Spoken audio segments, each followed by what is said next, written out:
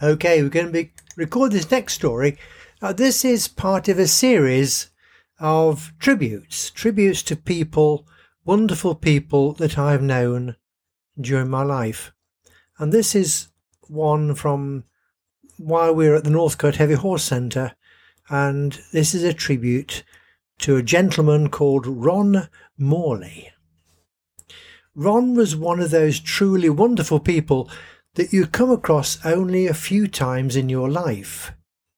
He was a volunteer helper at the Northcote Heavy Horse Centre near Spilsby in Lincolnshire for many years and regularly came to the centre 2 or 3 times every week. Ron was retired and lived in Boston, about 20 miles south of Great Steeping, where the Horse Sanctuary is located. Ron never talked about his early life, so I suppose you could say he was a private person. I did have cause to visit him at his home in Boston once or twice, but he never encouraged long visits. We could see reason for all this later. Ron was a big fan of the Aldi store in Boston, and every week on a Thursday morning he was first in the queue to buy the latest tool or gadget if it could be used by us at the horse centre, and he would never accept payment for all these gifts that he made. I cannot remember exactly how many years he worked for us, but it must have been about 5. Ron would have a go at anything. He was not too keen to actually get on a horse. I do remember one day we were tidying parts of the centre and had engaged the skip to carry away scrap metal. One of the bits going in the bin was an old Ford Escort car, and Ron steered it into the open end of the skip as we all pushed. Once in, he could not get the doors open to get out of the car, a scene of great amusement to all. Ron would admit that he was sometimes stubborn and had rather fixed ideas about things, but he had great common sense. I'm afraid that the greater part of this story is about Ron's illness, which was tragic from the beginning.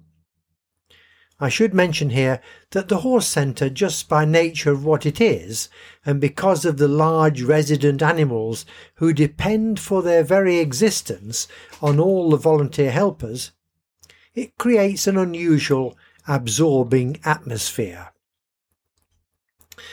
Despite the fact that I was frequently short-tempered and difficult to get on with due to the day-to-day worries, there was a general aura of well-being around those animals. It was an aura that was passed on to those helpers themselves. And through giving their time and talents, those volunteer helpers also benefited. Ron felt this very much and often found it difficult to go home.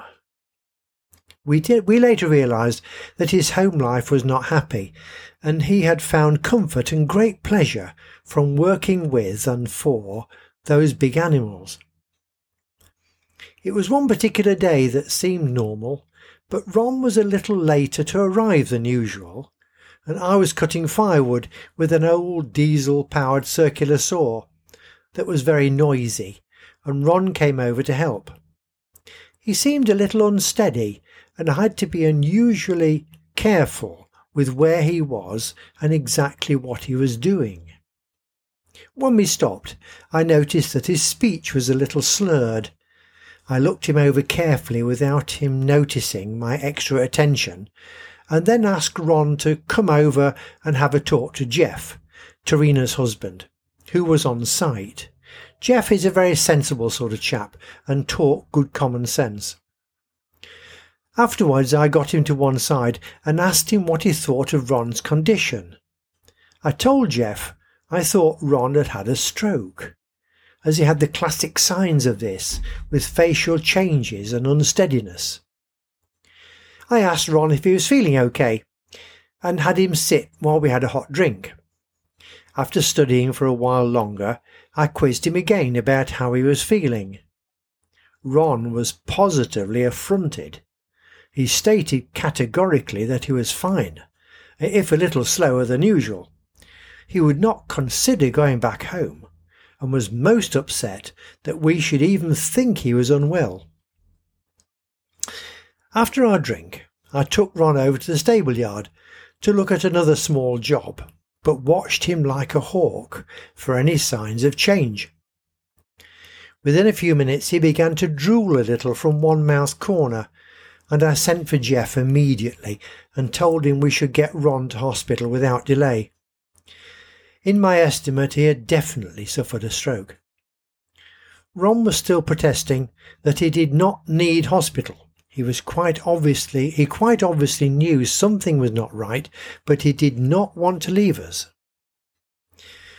We were at that time well over 40 minutes from the nearest large hospital, and the ambulance station in the town of Spilsby had been closed, so the nearest ambulance was also over 40 minutes away. I decided to take Ron in our pickup truck to the hospital at Boston.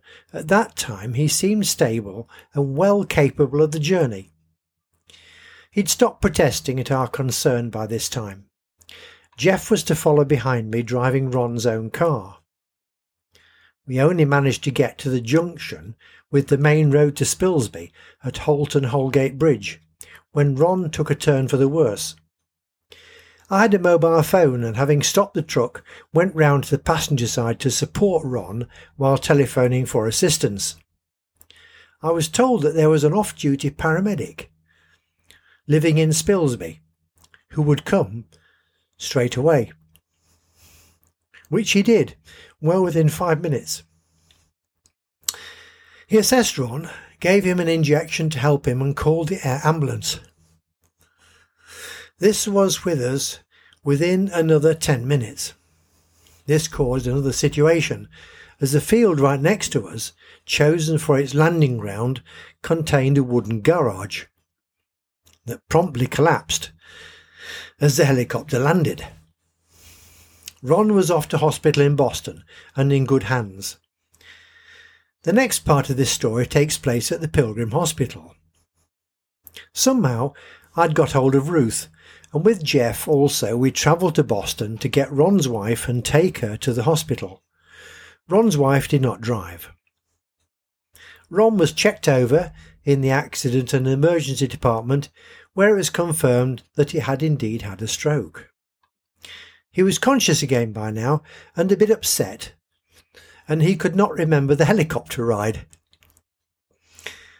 The doctor explained to Ron's wife that he would have to stay in hospital for some time, and the only thing she could think of was that she would have to cancel her holiday. She did not show much feeling or concern for poor old Ron, and we began to realise why he had spent so many hours week after week with us and the animals. Eventually, after a few weeks, Ron did begin to recover slowly, but there were signs that his progress would continue only slowly. We were actually with Ron when his wife was told that he was well enough to go home, where she could look after him. She promptly said in front of us all, including Ron, that under no circumstances could she cope with him at home. Ron reacted badly to this statement by his wife and went downhill rapidly. Any progress he had made was reversed by her lack of any consideration for her husband. It was some time before he could then be moved, but he did go to a wonderful care home on the Sleaford Road in Boston. This was about half a mile from Ron's own home and within walking distance for his wife to visit. I created a Ron newsletter for him to let him know all about his animals and their day-to-day goings-on.